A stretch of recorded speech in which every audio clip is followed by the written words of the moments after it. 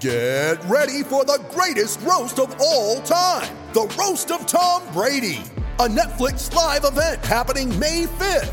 Hosted by Kevin Hart, the 7-time world champion gets his cleats held to the fire by famous friends and frenemies on an unforgettable night where everything is fair game. Tune in on May 5th at 5 p.m. Pacific time for the Roast of Tom Brady, live only on Netflix. When you need mealtime inspiration, it's worth shopping Kroger, where you'll find over 30,000 mouth-watering choices that excite your inner foodie. And no matter what tasty choice you make, you'll enjoy our everyday low prices, plus extra ways to save, like digital coupons worth over $600 each week. You can also save up to $1 off per gallon at the pump with fuel points. More savings and more inspiring flavors make shopping Kroger worth it every time. Kroger, fresh for everyone. Fuel restrictions apply.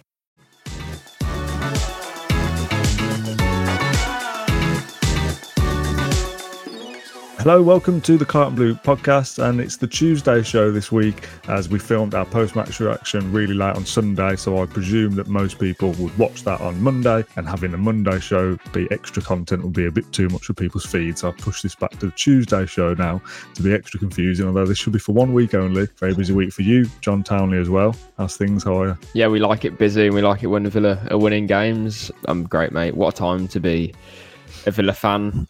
11 league wins in a row now, and we're not just beating teams, we were like putting them away, dispatching them. Good teams as well. Obviously Brighton a few weeks ago and West Ham on Sunday. So yeah, I'm doing well, thanks, mate. Yeah, 10 goals scored in those two games you mentioned about. I've got a few stats later on for like the record under Emery so far in 2023, where Villa are, where Ollie Watkins is. It all makes for lovely reading, and it makes this job extra easy to do, or even more of a privilege than it is anyway, to come on here and be talking about Aston Villa victories as well. It isn't the case, but it feels like Villa are just winning every week. I know we drew to Wolves before the international break and we got battered by Newcastle and Liverpool and the European defeat and whatever else, but the general feeling is just like, especially at Villa Park, well, we win. And that's what Aston Villa are now, and that feels so good. Yeah, absolutely. And looking forward a little bit more, you've got Luton and Fulham to come in the next few weeks, and I wrote a piece late last night or in the early hours of the morning to go out this morning about that, because the likelihood is that Villa will actually equal that record from 1983, the 13 league wins in a row. But Villa won't just beat Fulham and Luton, if that makes sense. The likelihood is they'll beat them because they've taken every game as singular in that run, if that makes sense. They haven't just shown up to games and beat the opposition. They've played a game plan, and each one different as well. West Ham and Brighton are two completely different teams. Yeah, Villa are getting the same outcome, scoring goals, looking good defensively, and being super as a team.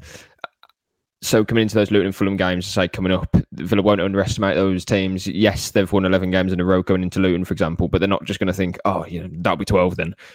Emery will have a game plan to beat Luton. Yeah. And that's why we've been on this run. It's not just because we've got good players and because we're better than the opposition. We saw it, for example, in the Everton League Cup game. He makes a couple of changes and the players step off a little bit. And that's what happens when you're not at your 100% level against any opposition that are a Premier League team. So that's, for me, the kind of important thing to remember. Yes, it's 11 wins and that says a lot, but it's also, that's a run going back, 7 months or something from March, I believe. Villa don't just win because it's Fortress Villa Park. They do it because Emery's got a game plan in every game, and they've, credit to the players, they're listening to them and then they're getting the rewards from it. Yeah, and although there might be a bit of disrespect from the fan base and maybe from this podcast towards that Luton game as, we're at home, we should win, it should be quite easy. There won't be any disrespect from Unai Emery and the side. They'll set up knowing that every game in the Premier League is difficult. You can't go on a game, on a run of winning 11 games, kind of overlooking any opponent. You just simply can't. Villa haven't, in that run, they haven't beaten too many top teams, should we say, because obviously we have Arsenal and Man City coming up after the game against Fulham, I think, at home in those home games, which will obviously be a big test of that winning run. But along the way, you can't, as I said, you can't look too forward in that run. Every game is kind of Villa play it on their own merit, on its own merit. Sorry, and that's why we're in such a good position, and that's why only Man City have got more points than us since the start of the year. Yeah, which is an unbelievable record, that, isn't it? Now, when we were talking about that, and this obviously stat pops up every so often, doesn't it? Because Villa keep picking up points. But when we were talking about like the most points earned in 2023 so far, and it was March, April, May, it's like, well, it's only 4 months, it's only 5 months. Still impressive. October now. Yeah, it's still impressive, of course. But now it's like it's almost a full Premier League season's worth of games at this point that we're talking about, which is even more impressive. Now, I said on the post-match show that we filmed on Sunday that I was slightly wary of West Ham, actually, despite, I mean, I don't know whether anyone predicted 4-1 or not. Like, surely no one does that. But I was quite wary of West Ham because of the physicality, and that may be a problem for someone like Pau Torres that we've seen before, and that West Ham can set up in a certain way as they did against Brighton, and maybe they could come and do a job on us, and that's how I felt before the game, despite that prediction. But that wasn't the case at all, was it? West Ham threatened in dribs and drabs, but not really. Villa were the dominant side throughout and thoroughly deserving of their 3 points. Exactly. That's when it comes to respecting your opponent and looking at how you can attack them, but also how you can, mitigate their threats. And Emery said in an interview after the game that he said something along the lines of the consequence of scoring goals. So the consequence of defending well is to then score goals. As in, if Villa defend well, they'll score goals. And he means that because of how Villa play, in terms of if they defend well, then they can build up with the ball and control the match. Therefore, there's going to be more chances. And I'm not privy to how West Ham sort of built up for this game and how they prepared for it. Sorry, but I just felt like if Villa were more aware of West Ham's threat and how they could combat them, and then Ollie Watkins and Moussa Diaby, you don't have to kind of tell them what to do. As soon as they enter the final third, they have that link up, and they're two quality players, and I think that was actually the difference on the day. West Ham didn't have that quality in the final third. Their goal was very jammy, wasn't it, really? Antonio didn't have a great game. But Villa had Ollie Watkins, who's going to score near enough to 20 goals this season, I think, if not more. And they have Moussa Diaby, who I thought was excellent as well, by the way, although he didn't get a goal, or did he get an assist? I'm not too sure that he did.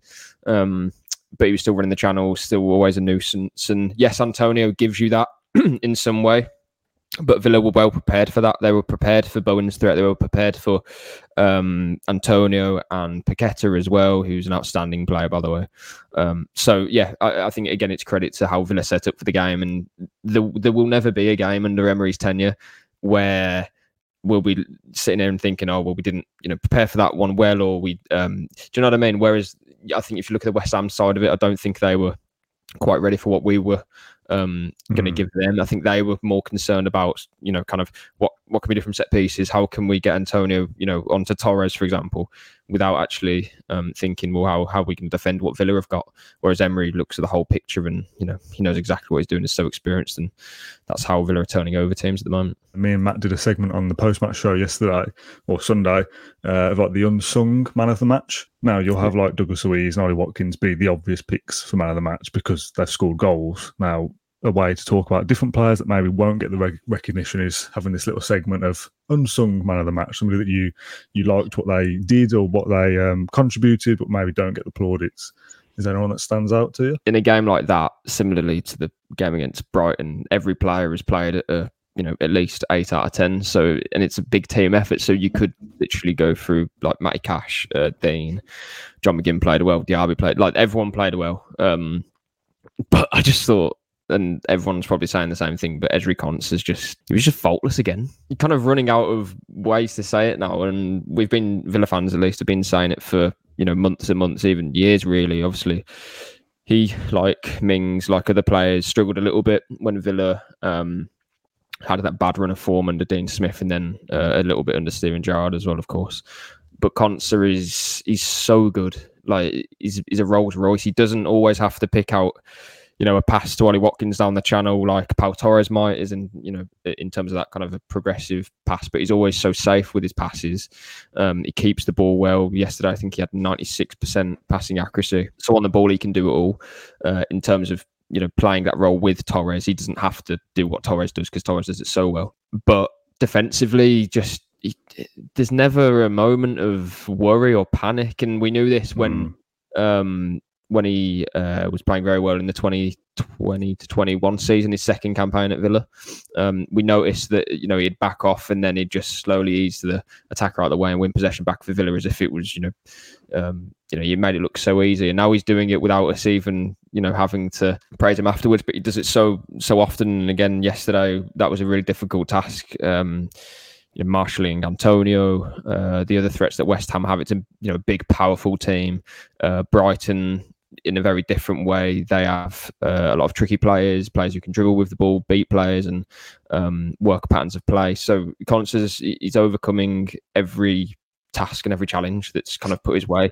Against Newcastle, he made a silly error, but every top player makes errors, don't they? And it's how you respond. And he's responded as well as you could possibly wish for, and yeah, he's just a remarkable player. And people say, he's probably England's best centre-back. And I don't know if he's better than John Stones, but are there any better English centre-backs than Ezri Konsa right now? But I can't think of one that's better than him. Harry Maguire isn't. I can interrupt you there. As much as we can debate how good he is as an English defender, I think he's one of the best centre-halves in the Premier League. Well, yeah, I mean, it depends how many you want to kind of put in the category, but he's up there as, Villa are a great team, and he's one of our best players and certainly our best centre-back. I say certainly our best centre-back. He's different to Torres, but he's so important. And yeah, that's why I'm putting him kind of on that, on that sort of periphery with John Stones. And therefore, yeah, you're right, Dan, he would be one of the best centre-backs in the league. And you just hope that his form will continue. And there's no reason why I suggest it wouldn't, because he's not played 10 good games. And before that, there was question marks. For years now, Villa know that he's an excellent centre-back. He's at a great age as well to improve. Just everything's so effortlessly. And yeah, tremendous footballer, and he's adding that leadership quality to his game as well. Now that Mings is out for at least most of this season, potentially the whole campaign. So again, just against West Ham, excellent. You could go across the whole sort of team, but Konsa he stands out by not standing out, if that makes sense. Because as a centre back, you don't want to be seen doing anything risky on the ball or anything like that. But defensively, he's just a fantastic player. In terms of him being maybe underappreciated or underrated, I don't think Villa fans underrated him or underappreciated him. But I also think with Mings next to him, Mings, again, in his own right, is an excellent player. And I think because he was so, quite aggressive, he's big, he's left-footed, he's quite noticeable on the pitch, if that makes sense. You automatically kind of think, not that Mings carrying Konsa at all, because that certainly wasn't the case. But you tend to kind of put the praise on Mings potentially. I don't know when Mings would probably be the first person to say that. Yeah, I wouldn't want to play with any other centre back than Ezri Konsa. As my partner, and that showed at the back end of last season when Villa kept keeping clean sheets, and defensively they were brilliant. The line that they played as well, Konsa and Mings had that on lock, didn't they? And the rest of the defence, Cash, Ashley Young and Moreno, Luca Dean, they all had a really good understanding of each other's games. And again, I think that's testament to Konsa as well, because he has that ability to communicate, and how he reads the games. Is so important. And it was interesting. Obviously, Dean Smith was there yesterday as well. He signed Konsa. He signed Ollie Watkins, Matty Cash, Emi Martinez was signed under Smith, as was Douglas Luiz. I think 5 of the 11 were all Dean Smith players. So it was nice that he was there. I hope he feels pride that he was the one who laid those foundations, really. Another brilliant player that we've spoken about a lot recently, for obvious reasons, is Ollie Watkins. Again, funny that, I don't know what episode it was, but it was a Monday show a few weeks ago, probably a couple of months ago now, where we said where he hadn't scored yet in the Premier League, that if he doesn't score this weekend, that's it. We're not talking about him again because we're sick of it. Since then, he's been on unbelievable form, really. There's a stat from Who Scored that I picked out earlier. There's a list of players here that have scored 5 or more goals and assisted 5 or more goals in the Premier League this season. Ollie Watkins, and that's the end of the list. So Watkins to be goal scorer and provider at the same time, in a season where you would probably say he's not really got going yet. The most of those goals scored, at least, have only come in the last handful of games. So he had that period at the start of the season where he hadn't scored. So to feel like Ollie Watkins is only just warming up to this season is quite a frightening prospect, really. Yeah, we told you so sort of thing to the people who don't rate Watkins. I don't understand it.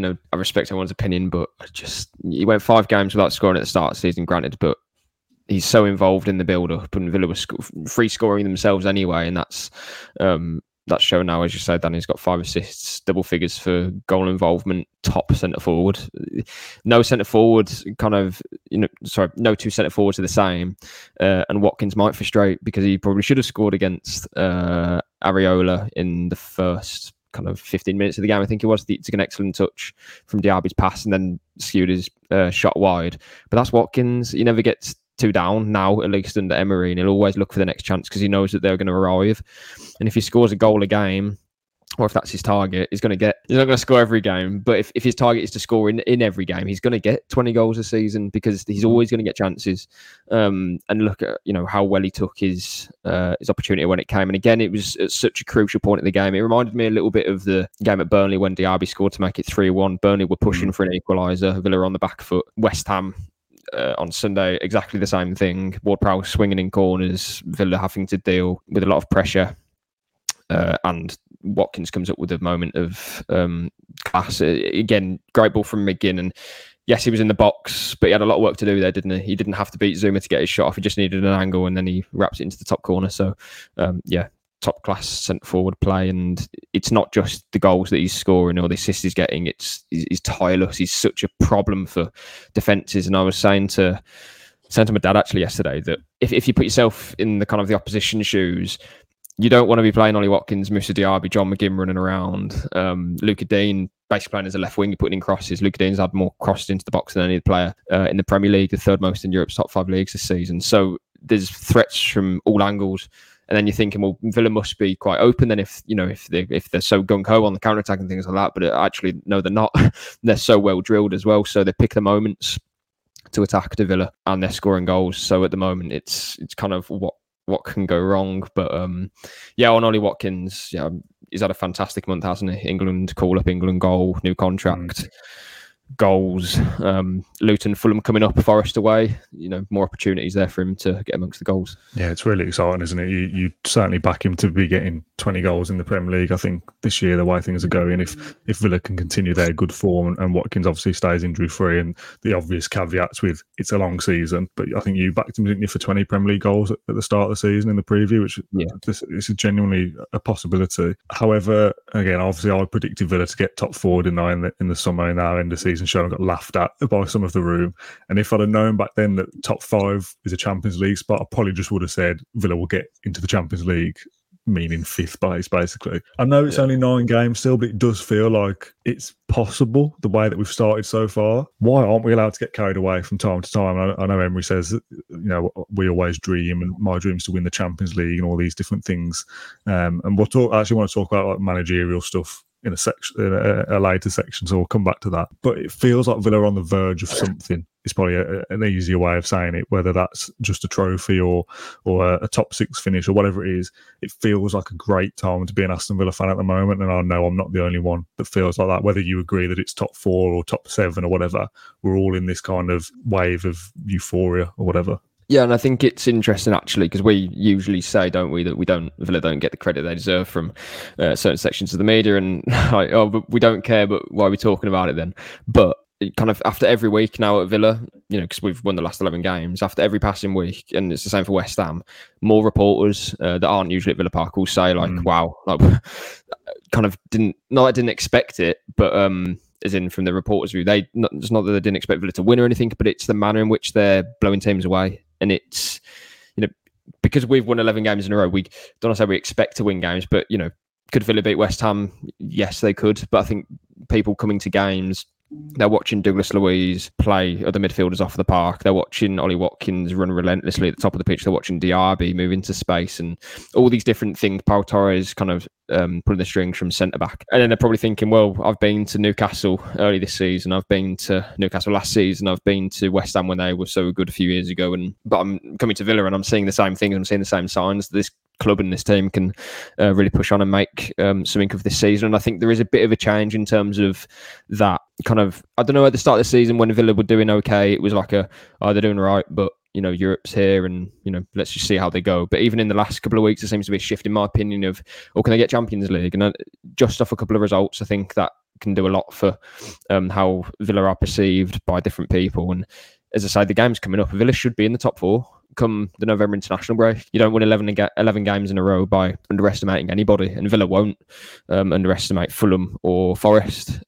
Fulham or Luton. Forest away will be a difficult game, but a game which Villa will feel that they can win. You're not going to win every game this season, but if you win those 3, or if you can collect, say 7 points, win your 2 home games, draw against Forest, maybe, you're going to be in the top 4. So that's a really good position for Villa to be in, going into games against City and Arsenal. And yesterday, Emery was even asked about a title charge, which I thought was remarkable. I think that was pushing it. No, sorry, I do think that's pushing it. Yeah, I don't know when the last time Villa manager was asked in the press room about going for a league title, but yeah, Christ, I didn't expect that. I kind of looked over my shoulder like, let's count down. We go from like 0 to 100 really quickly. I actually joked about it on the post-match show that Villa were 2 points off top spot yesterday. Like, how far can Villa go? Is it a push for the title? As an obvious tongue-in-cheek that, we're certainly not title challengers at all. But if we'd have beaten Wolves, we'd be joint top now. I know every team will have those things. If we've done this, if we've done that, but yeah, it's mad, really, isn't it, that we could be that close. So at this point I think probably the last time somebody was asked about winning the title was possibly the lockdown season when when Villa and Everton were top after like 3 or 4 games.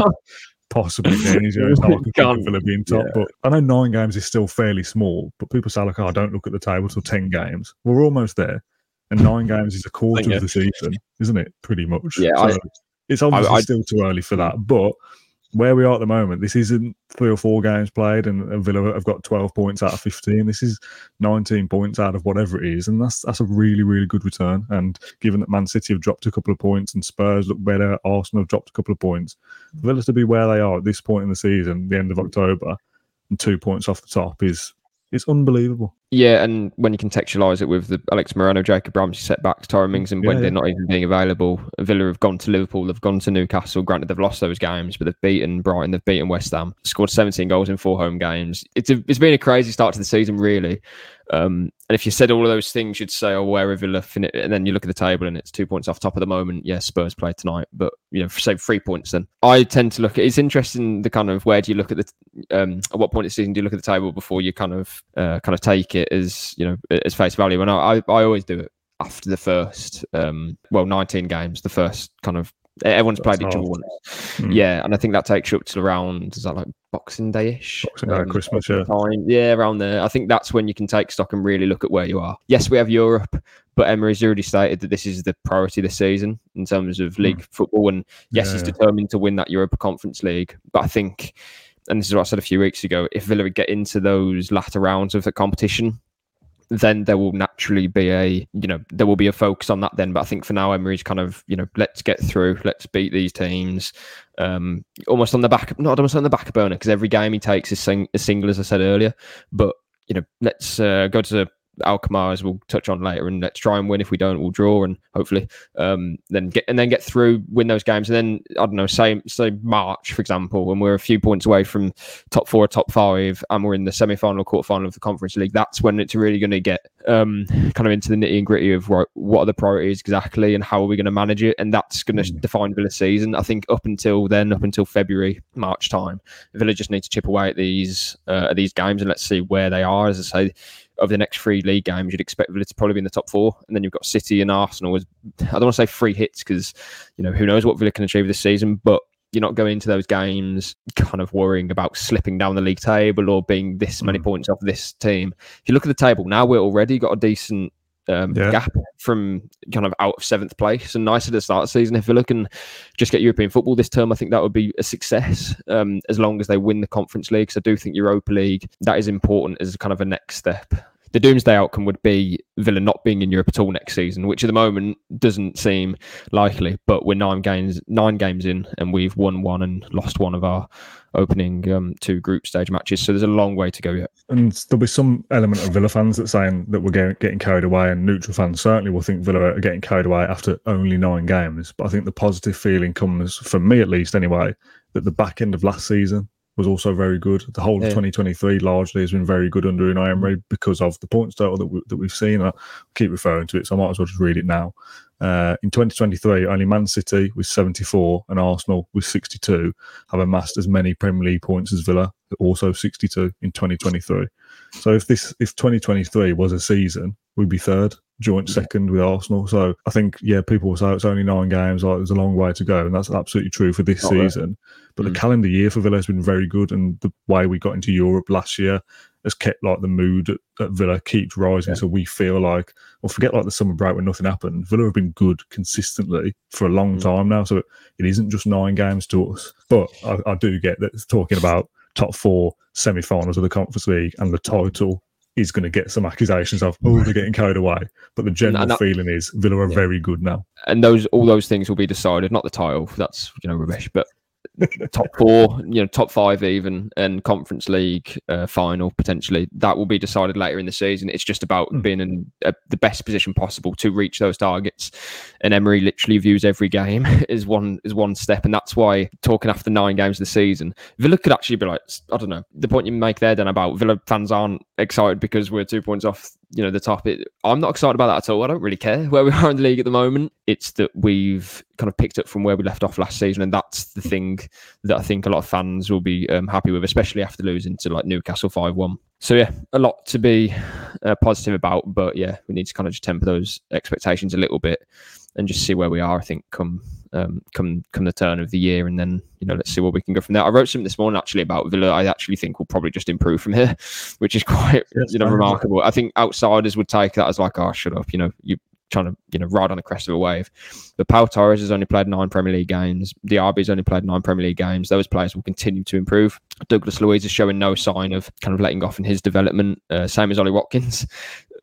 These players are getting better. It feels like the longer you work with Emery, especially for this group of players, they're improving still. And as I say, last season, I didn't think that we'd be able to thrash these teams. I think beating them would be a positive thing, but we're actually putting them to bed, quite convincingly. And that's something that if Newcastle were doing that to us, Brighton and West Ham, for example, I'd really take notice and think, well, they'll be in the top 4 again this season. So I think we need to kind of give credit to ourselves as well and think, well, we're that team now. So really exciting. Just a couple of individuals I want to mention before we took a look at like a wider look of Unai Emery. Nicolo Zaniolo had a very difficult international break, I guess we could say. I thought it was a good show of faith by him and the scenario by Unai Emery to start him on Sunday against West Ham and kind of prove a point, for want of a better phrase. What did you make of his performance? Because we didn't really touch on him on Sunday's game, on Sunday's video at all. Yeah, again, encouraging. I'm kind of saying it most weeks now about Zaniolo. I think his final product needs a bit of improvement, but ultimately, I think he's a player that's making an impact for Villa. That's what he was signed to do. He's a loan signing. Yes, Villa can sign him permanently if certain things are met, should we say. He played a part for the first goal, which was obviously an important, opening in the game, and he drives with the ball well, he links play well, but I think sometimes his final product, maybe the final decision isn't quite there. But if it was, then I don't think Villa would be getting him on loan from Galatasaray. So he's what I expected, really. I think a solid player and a good addition. Yeah, I thought he did well for the goal, and that was something that we didn't mention. The stats phrase that go around is the pre-assist, isn't it? He doesn't get the assist because Watkins plays it to Douglas Luiz, but Zaniolo does well in the first place to even get it back to Watkins. So fair play to him given the circumstances to come in and have a pretty decent performance all round, I thought. And if the off the field stuff kind of goes away and he's cleared of any wrongdoing and he can just focus on his football, I think he can be a dangerous asset for Villa moving forward. And I'll say what I've said before, whether I was told I was being harsh or not. When he does contribute a goal of his own, I do think he will kind of step up another level with that confidence. And there's just something in him waiting to be unlocked, and we've not quite seen that yet. The second part I wanted to mention, and we'll gloss over this very briefly because we've spoken about it off air and there isn't really anything to report, but we've been asked questions about it. So I'm kind of just doing my duty of the audience watching to get this on air. John Duran is somebody that I was asked questions of after Sunday's post-match show, saying, where was he? Why was he not on the bench? Have we heard anything? Is he injured? Has he had a falling out with Unai Emery?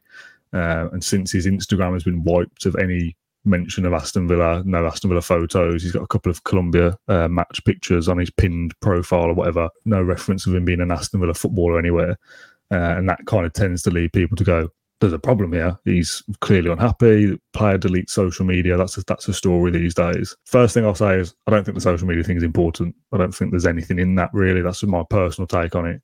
The second is that Emery wasn't asked about John Duran, so we don't have any facts to report, so we can't say for sure whether there has been any falling out or whether there hasn't, and that if we can find out any information on this, in the coming days or whatever, that's your job to do that. But as of right now, we don't really know anything. Yeah, I've asked around, so hopefully we get an answer before Wednesday, but if not, there's a press conference head of AZ that Emery will do in the Netherlands, and obviously Duran will be asked about then. So yeah, we don't know if there's an issue or if he was just injured, or I'm not sure. Obviously, he's come back from international duty. I think he played, I know he played at least once for Colombia. He might have played twice. So yeah, we'll get an update this week on that. I feel like I'm kind of like sidestepping the issue by not really saying anything, but because we've been asked about it, I can't just say, let's just not talk about it because we don't know. Like, I'm going to be honest and say, yeah, we don't know, but if we can find out, we will. Before we jump into the rest of the show, I just want to share with you a brand new publication from Reach PLC celebrating and covering everything that is women's football. It's a monthly magazine of wall-to-wall women's football, including our very own Aston Villa women's team, of course. If you want to know more or grab yourselves a copy, head to birminghamlive.co.uk and order yours today. Whether it's the legendary Lionesses, grassroots or expert analysis of the women's leagues, Women's Football News has it all covered. A brand new monthly magazine packed with news, interviews and expert opinion. Don't miss Women's Football News. Pick up a copy today from participating retailers. Women's football is here to stay, and so are we. So for those watching on YouTube, I've changed the background, so we've got the Europa Conference League logo there rather than the Premier League one, because we're going to talk about AZ Alkmaar a little bit now. Obviously, that's Thursday's game away from home, which on paper looks like one of the most difficult games Villa will play in the group. Legia Warsaw away was also another difficult one, and we didn't fare too well there, did we? So there's probably two kind of parts of the conversation we're going to go down here, and that's team selection and kind of how important the game is. So let's do team selection first. How strong do you go here if you're UNAI Emery? I'll go full strength. I think okay, and now we move on. I think it's a really important game. I'd say it's certainly a game that Villa must not lose. I don't think it's a must win, because I think if Villa draw the game, you play AZ at home, you play Legia at home still, you can win both those games, and a trip to Mostar, a game that Villa should win as well. But we know how these things work, and AZ will be a really difficult game. I do believe it. They've won 8 of their first 9 games in the league. They've drawn once, so they're unbeaten. They've only conceded 4 goals, I think, in 9 games, which is quite remarkable. Yes, it's the Eredivisie, but Legia Warsaw play in I don't know how to pronounce the Polish table, the Polish division, sorry. I just think it's going to be a very difficult game. And West Ham went there last season. Looking going, well, they play in the Premier League. Villa will be a difficult side. That, I think, is an advantage for them in terms of having that mentality of this is our biggest game of the season. Maybe not biggest game of the season because they're like a scalp. They're playing for their second at the moment. They beat Ajax away a couple of weeks ago, although everyone beats Ajax these days. They're second bottom, I think. But it will be a really difficult game. I'm not expecting anything other than trouble in terms of trouble. That sounds a bit dramatic. Problems not off the pitch. On the pitch, Villa, they're going to have to suffer in parts of the game. They're going to have to take the chances when they come, because I don't think Villa are just going to turn up and dominate at all against Legia. You would have thought Villa dictate the game, have 70% possession, and it did not work out like that at all. So yeah, I think it'll be really difficult. And again, it depends on the context of the match, but I would take a point right now. Well, I think a few weeks ago we spoke about like the priorities of the Conference League or the Premier League, and I was like, well, it was after the Carabao Cup, wasn't it? The Everton exit, how we prioritise the different competitions, and I was like, well, the cups are important because you either win or you're out kind of thing, and that's slightly different for the Conference League, because obviously the first part is a group, so if you lose, it isn't the end of the world because you can claw it back, but if you keep losing, it will be the end of the world.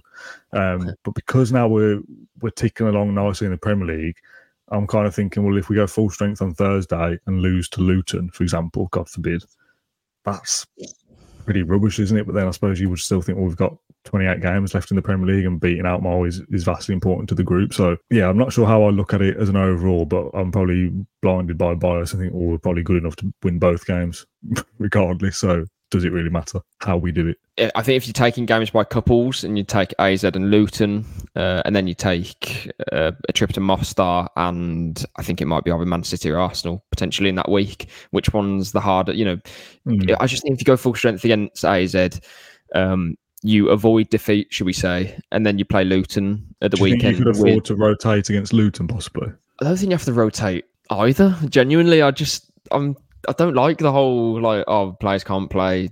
We don't play then for another week, so they can rest for a few days and then gear up for Forest away the next weekend. So I just think play your full strength against AZ, get out of there with a result, a win or a draw. I think is, obviously would prefer a win. I think if you win the game, you're in a really good position then to qualify topping the group. And if you draw, you're basically avoiding a bit of a nightmare situation where you have to win all of your remaining games, which again Villa are capable of doing. But I don't want to go into the last game away against Mostar having to rely on a different result, should we say. You want it to be in your own hands. And I said before, topping the group is really important because you don't want to be playing that qualifier, that kind of knockout qualifier that you have to play in like February or something. And I'll take it if we lose against AZ, but while we have the power in our own hands to kind of shape our own destiny in the group, let's just go full strength against AZ. We are capable of beating Luton with Yuri Tielemans playing, or I don't know, Matty Cash comes out and Conte plays right back, Carlos comes in. Luton are by far the underdogs in that game, and they'll be banged up for it because it's a scalp. Some of those players won't have played at Villa Park before, and it'll be a brilliant experience for them. But I think if you look at the results that they have got so far this season, you have to question the opposition though, because Forest are 2-0 up against them, and both goals that they conceded to Luton were shocking from a defensive point of view. Like genuinely, Luton, credit to them, they don't stop and they won't stop because their journey to get to the Premier League is remarkable, and those players are kind of living the dream really. So fair play to them, but they shouldn't come to Villa Park and get anything from the game as long as Villa put in their own effort. And I'm certain that Villa will do that because, as I say before, Emery plans for every game in isolation. But yeah, full strength against AZ, full strength against Luton, unless you have to make a couple of changes here and there, and then you've got a whole week to prepare for Forest. So you're going to, my knowledge is it Netherlands? Include this? No. I edited it, so I don't have to include it. I probably have to include that now because the next clip is going to have us laughing, so I'm probably going to have to leave it in. So you're going to the Netherlands. Of course, we all know where AZ Alkmaar is. You're going there this week. Obviously, this question is dependent by if you knew the result. So let's say we play a rotated side, Olsen plays, Dendoncker, Duran, etc. Now, if Villa win the game, obviously it doesn't matter, you'd be happy. But if you're there in the Netherlands, as we all know, and that team news comes out at 3:30, 4:30, whenever it is, and it is that heavily rotated side, what would you be thinking? That we're asking for trouble. Yeah. As we did against Legia, we were asking for problems and we got them. So it's crazy because I'm just me, and Unai Emery is four-time Europa League winner. So ultimately, I'm not going to I have questioned. Ultimately, I'm not going to say to him in the press conference like, "Oh, why did you do that?" Or I mean, you should, because these are the decisions if we lost the game, I think that's a fair question. But if we win the game with a rotated side, then you go, "Well, that's fine." Yeah, what it comes down to is that Emery trusts the players in his squad, and he always says after wins, like for example, the win over West Ham, he said we need every player learning this system. But the issue is that some of them are learning on the job, and learning on the job away against Alkmaar, I think, is just asking for problems, whereas a full strength 11 won't have those issues. And say if we go 2-0 up, then can Tielemans come on and kind of try and get used to it that way. And I think it was a good idea to bring him on against West Ham because they're a big team, a physical team, and they were still pushing when we were 3-1 up. So him having that experience, I think, helps. So yeah, for me, full strength. And if I do see a kind of 3-4 changes, then yes, we can still win the game. Of course we can, because we're a good squad. We have a good squad, but I think that would only get into AZ's hands. Right, let's go back to the Premier League then, or 2023 as a whole, really, or the last year of Unai Emery. He was, as I've just quickly checked on Google, appointed exactly 1 year today as this podcast goes out on Tuesday, the 24th of October, appointed as Aston Villa head coach then. I think his first game in charge was the 1st of November off the top of my head, against Man United, certainly in November anyway, if it wasn't the 1st. What a year it's been, John. I'm not asking you to reminisce on your best result or your favourite moment and things like that on the spot, unless you can think of them. That'd be lovely. But just how good we've been and how good we've been so far this season. We've alluded to it a few times with the record in 2023. Another stat I saw before we came on was most goals scored in the Premier League this season. Newcastle 24, Villa 23 and Brighton 22. And the tweet that I saw that from, I've copied and pasted it, so I don't know who it is from, but they said it was like a brand account. Who would have expected that top three? I was thinking, well, I expected Villa to be up there as one of the most. It was one of the sides that scores the most goals. Like, yeah, people think Man City, Liverpool, Arsenal, but three sides there are sides that have been kind of knocking on the door of upsetting the establishment, haven't they? With Newcastle getting Champions League, Brighton Europa League, and us Conference League, and wanting to have aspirations to be better than that and do more and win trophies and whatever. It's three very good sides there, and Emery's a massive part of us even being in that conversation. We spoke about the Villa Park record, the only clubs in Europe's top 5 leagues currently on longer winning runs at home than Emery's Villa, Man City with 14 and Atletico Madrid with 13. Just talk to me and summarise as best you can the job that Emery's done. We've kind of said, haven't we, a few times, like, it's not even been quite a year yet. As this comes out, it is now officially 1 year. It's just an unbelievable job. Like, I don't know how many times I can say it, but I can't quite get my head around where we were a year ago when Steven Gerrard was thinking about to where we are now under Emery. Yeah, Emery was obviously asked about it in his press conference. It was his pre-match presser that he was asked about it, and he said that it's gone really fast. And I agree, it has gone really fast, and I think that's because of the success that he's had. Success in terms of, because I'll say this straight away. For this period to count, in Villa's history, we need to win silverware and we need to, mark it, tangibly.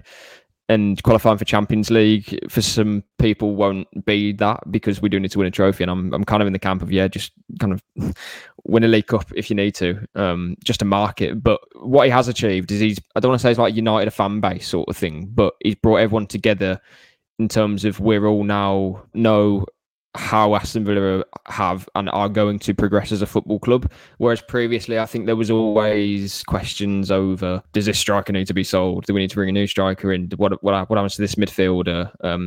Even before that, it was like, how do we get the best out of Grealish? Are we, we too reliant on him? What's this with the manager? Do we have the right scouts? All of this stuff. When Emery's just strolled into the football club and he's brought some of his powers with him, and the transformation's just been incredible. I mean, in my lifetime, I'm only 23, but I'm sure in a lot of other people's lifetime as well, they probably don't remember a Villa manager, not for a long time anyway, that they are so confident in that they can and will deliver success. I have absolutely no doubt that Emery can win silverware with Villa. He says his dreams about winning trophies and qualifying for the Champions League. He genuinely means that, and I've absolutely no reason to doubt it. And that's incredible coming from myself as a Villa fan. I've never seen Villa win a trophy. I've never seen Villa really compete as well as they are now. Yes, there was those Martin O'Neill years. In a weird way, no, even that was different, wasn't it? It was different because I feel like, and this isn't any discredit at all, but Villa had a very good squad, a squad that was capable of getting the top 4, probably should have, and they were one of the top 6 teams in the division. Whereas I feel like in the Premier League nowadays, there's so many good teams. That West Ham team is top quality. Villa's team, play for player, I wouldn't change it. I'd keep this Villa team together, but it's very tight, and we're blowing them away 4-1. You've got Newcastle now. Some clubs are backed by states. It's so competitive, and here we are. And we are all confident that we can get top 4, top 5. And that's just remarkable considering the depth of opposition that we're facing. You've got Man United, Chelsea, Tottenham, Liverpool, Arsenal, Man City, Newcastle. West Ham are good. Brighton are excellent in their own right. Brentford are a very difficult team to play. Palace have been in the division for years. And we got promoted, 4 or 5 years ago? The ascent that we've been on is remarkable. And I hear people say, but Villa spent this amount of money. And firstly, we had to spend the amount of money that we did in the first year to try and be competitive. We lost all of our players out on loan. We then have to sell Grealish, because of a release clause, and building from that is never easy. And we bought 3 players who, one of which is already gone, 2 of which didn't play together. And Emery, that isn't an issue anymore because he's playing Bailey in the right way. Buendia had an injury, but last season he played so many games. It's like every issue or kind of question mark that we had before Emery's arrival, he's kind of just rubbed out with his rubber, and it's not an issue anymore. On that list of things, there's so many positives now, and it's just so exciting, and you really feel like Villa are like they're more than back. I haven't experienced this Villa before, put it that way. I haven't had this enthusiasm. Last year, you were thinking, which manager is going to finally break into that top 10? That was only a year ago. We're so far past that now. And we're 5 years into the ownership of Nassef Sawiris and Wes Edens. Their backing has been fantastic, of course. They're building infrastructure and not just buying players for from the pitch. They're acquiring different stakes in clubs as well. So it's just so exciting, and Emery leading the way for the senior team as well. The women's team obviously last season doing really well. The season hasn't started so much. It's good, but in terms of Emery, yeah, he's everything that you want in a manager. And just as a side note as well, with the way he carries himself, something that probably gets underrated within other circles, not for Villa fans, he'll say hello, good evening, and good afternoon, etc. in press conferences all the time. He's always so polite. When I was out in the States as well covering the club, it was so open and really warm, as were the rest of his team. Damian, Vidigani, Monchi, all those guys, really, they are the perfect band of people that you want driving this club forward, and they're doing it as well. We're heading into a really exciting era. Yeah, that's a brilliant answer, and one that will certainly be clipped up on social media, because that's made my job easy. A really good answer. You can crack on for like 30 minutes talking about more stuff, and obviously we don't have that time, but it's just, do you know what I mean? It's so you can feel it, and every fan, I feel like every fan would want to send in like a 30-minute video of like, here's what I think about Emery, and you could probably make like a 5-hour movie about it, Dan. But anyway, you've mentioned a couple of things there that I want to kind of dissect and speak about as well. The comparison with the O'Neill era, I think, is very interesting, because you mentioned earlier about like, for this period of success to actually mean anything to the history books, is they'll have to win something, because this moment of winning 11 games at home, or Ollie Watkins scoring 5 and 5, or Douglas Luiz scoring in consecutive home games, or whatever, well, looks nice as a record and will be spoken about by the player in the future that attempts to beat it. But if Villa don't win anything and Emery's sacked in a year and a half, God forbid, because he doesn't do anything, it'll just like, well, it was a good time. But, if you look at Villa, it won't really be remembered. Comparing that to the O'Neill days, which is the generation that we remember as the last bit of success, on paper, Emery's not even achieved things that O'Neill has yet. Finished top 6 3 years in a row. Emery's only got us to 7th. I say only got us to 7th. Like the competitiveness of the league is different. O'Neill got us to a cup final. Emery's not done that yet. We've not even got past the first knockout stage of a cup game under Emery yet. Yeah. So in theory, on paper, O'Neill achieved more than Emery has. Enthusiasm that I have towards Emery versus O'Neill, and again, the O'Neill thing was 15 odd years ago, so I was much younger then and would obviously feel differently about it. I never had, like, when you talk about the matches specifically, we were good on the counter, weren't we? We had pace, we had people like Ashley Young and Gabby, and Carew was a nice footballer, and they should have certainly done more. But we never had that, like, the same feeling of control in matches that I feel now under Emery. Like, we play in a totally different way. Like, I don't really remember us, and there will be moments, of course, because O'Neill was there for 4 seasons. But I don't really remember moments where we like dominated a side like we have done to Brighton this year, West Ham this year, and countless other games where we've been by far the better team and scored 3 or 4 goals. Like that will have happened under O'Neill, of course, and I can't think of any off the top of my head. But generally, I just feel that Emery's philosophy, I guess, for want of a better word, is much more of a rounded, complete thing than what O'Neill had, despite O'Neill achieving more than Emery has so far, if that's fair. Yeah, and I think going back to the point you mentioned there earlier, Dan, about like Luiz is scoring 6 games, Watkins maybe getting 20 goals this season, all of those things, you are right, mean kind of nothing. But what it does prove is that Villa are on the right track to achieving something. Yeah, of course. And seriously, I never thought we'd, I say never, but I had no idea when Villa were going to get in Europe. It could have been 10 years down the line, thinking back 12 months, because we all know V Sports wanted it within 5, and that was kind of like a big ambitious plan, and we've done it kind of just about. But I never had that feeling of, that I'm going to see a Villa team that are going to compete in Europe, which hopefully they do, and I think they can. And that they'd be able to win, cups and silverware, and as you say, we've really have failed on that front at the moment. Yeah. But yeah, if there aren't many fan bases like ours, but if there is one that have kind of struggled and kind of had the life sucked out of us in the last, however long, I shouldn't be sitting here thinking that, we'll win trophies, we'll hopefully get Champions League football in a couple of years, if not next year or whatever. I shouldn't feel like that, but I do, because of Emery and the rate in which we've progressed and the way he's transformed the club. And That's what it's done. It's literally breathed life into the fan base, into the club. And yeah, you just hope that with all of that, it comes together and that we can win things and that we can have a dominant era, because that's what Emery wants. And that's why he's here. He's not, he said before that, he'll take time to go through tactics, to go through games, but he's so impatient for success. And that's exactly what he wants to deliver. And Villa are giving him all the tools to do it. You just hope it comes together. And yeah, what a first year it's been.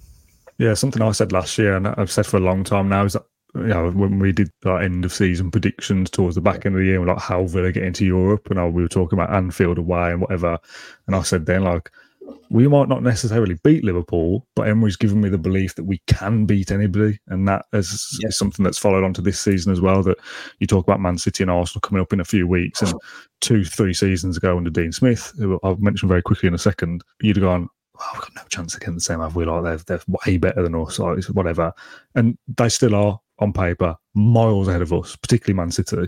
But I wouldn't now go into that game thinking, well, Villa have got no chance here. I don't feel that way under UNAI Emery in any game against any opposition.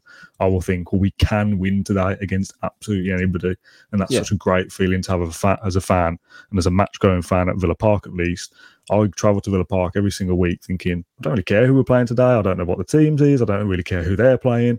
We're good enough to be able to put on a show against anybody. And if we're on song, we can beat anybody.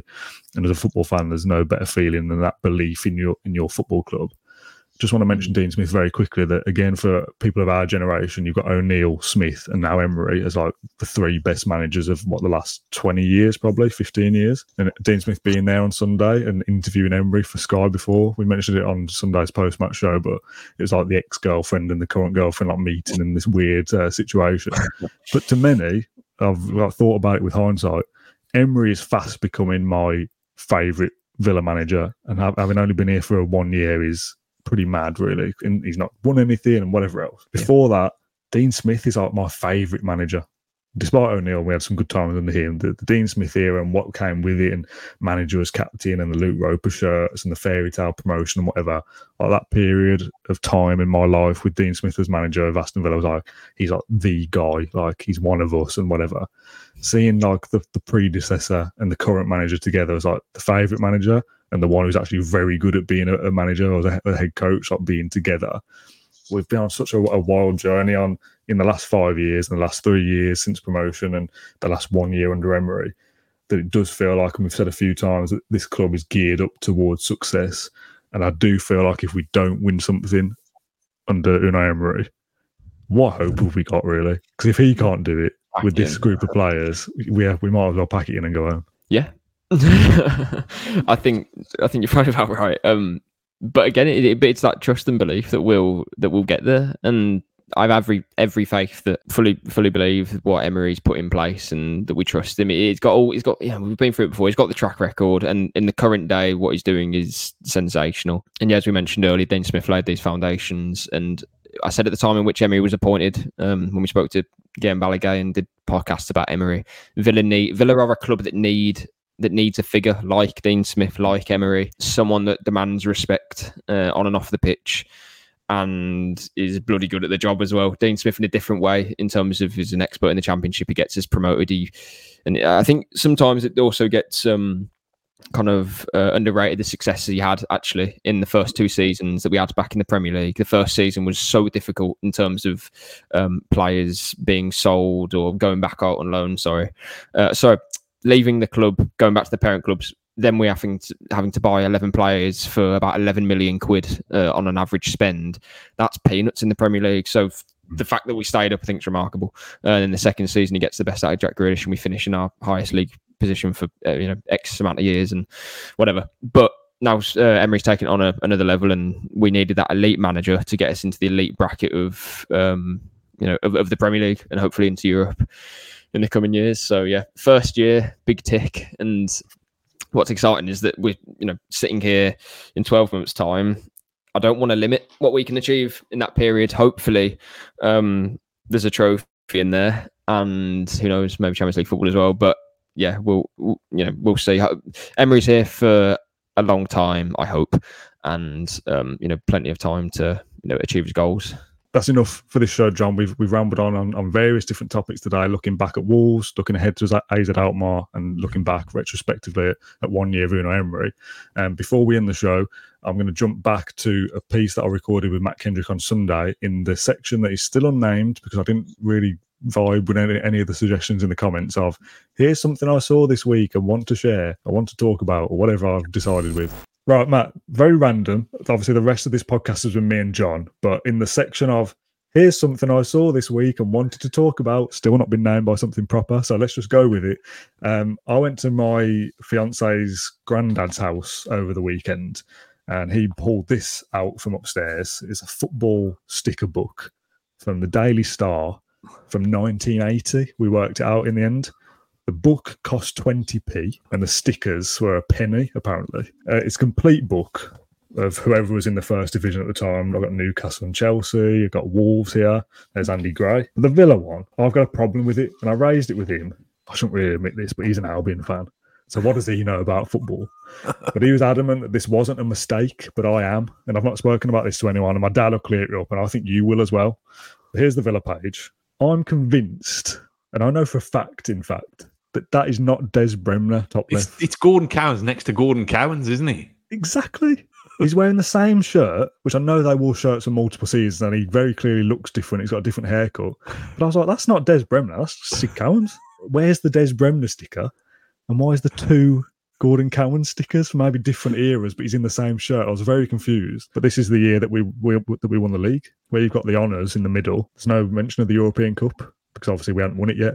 You've got Division 1 champions, and the most recent time we'd won it was 1909 to 10. On the right-hand side, you've got like a profile of each player, their position, where they joined from, when they joined Villa. And randomly, something that you don't see these days, height and weight. I suppose you see height sometimes, but you've got like Gordon Cowans, height 5'8", weight 9 stone 2. I just thought it was interesting. Some of these players on here that were obviously Aston Villa royalty, aren't they? It's just a really nice thing I wanted to share with people that are watching, that this 43-year-old sticker book is still intact and still complete. So if someone wants to make an offer to my partner granddad, let me know. It looks like somebody's asked Gary Shaw a really, really difficult question that he can't quite fathom. Yeah, the pictures aren't the most flattering, are they, when these were done? Something I wanted to talk about this week. There's the segment. There is an address on the back where you like send off any duplicates. So I send them a letter and say, you owe me a Des Bremner sticker. See if they still make them. Somebody might get sacked on the back of that. That'll do us, Matt. Thank you very much for joining us very quickly at the end of this Tuesday show. Thanks to John from earlier for jumping on as well. This is the outro for that show that we recorded on Sunday night, that this is coming out Tuesday. So you and me are both all over the place. But thank you for watching this piece of content on Claret and Blue or listening on Spotify. We'll be back on Thursday for the Europa Conference League game against AZ Alkmaar. So we'll see you all then.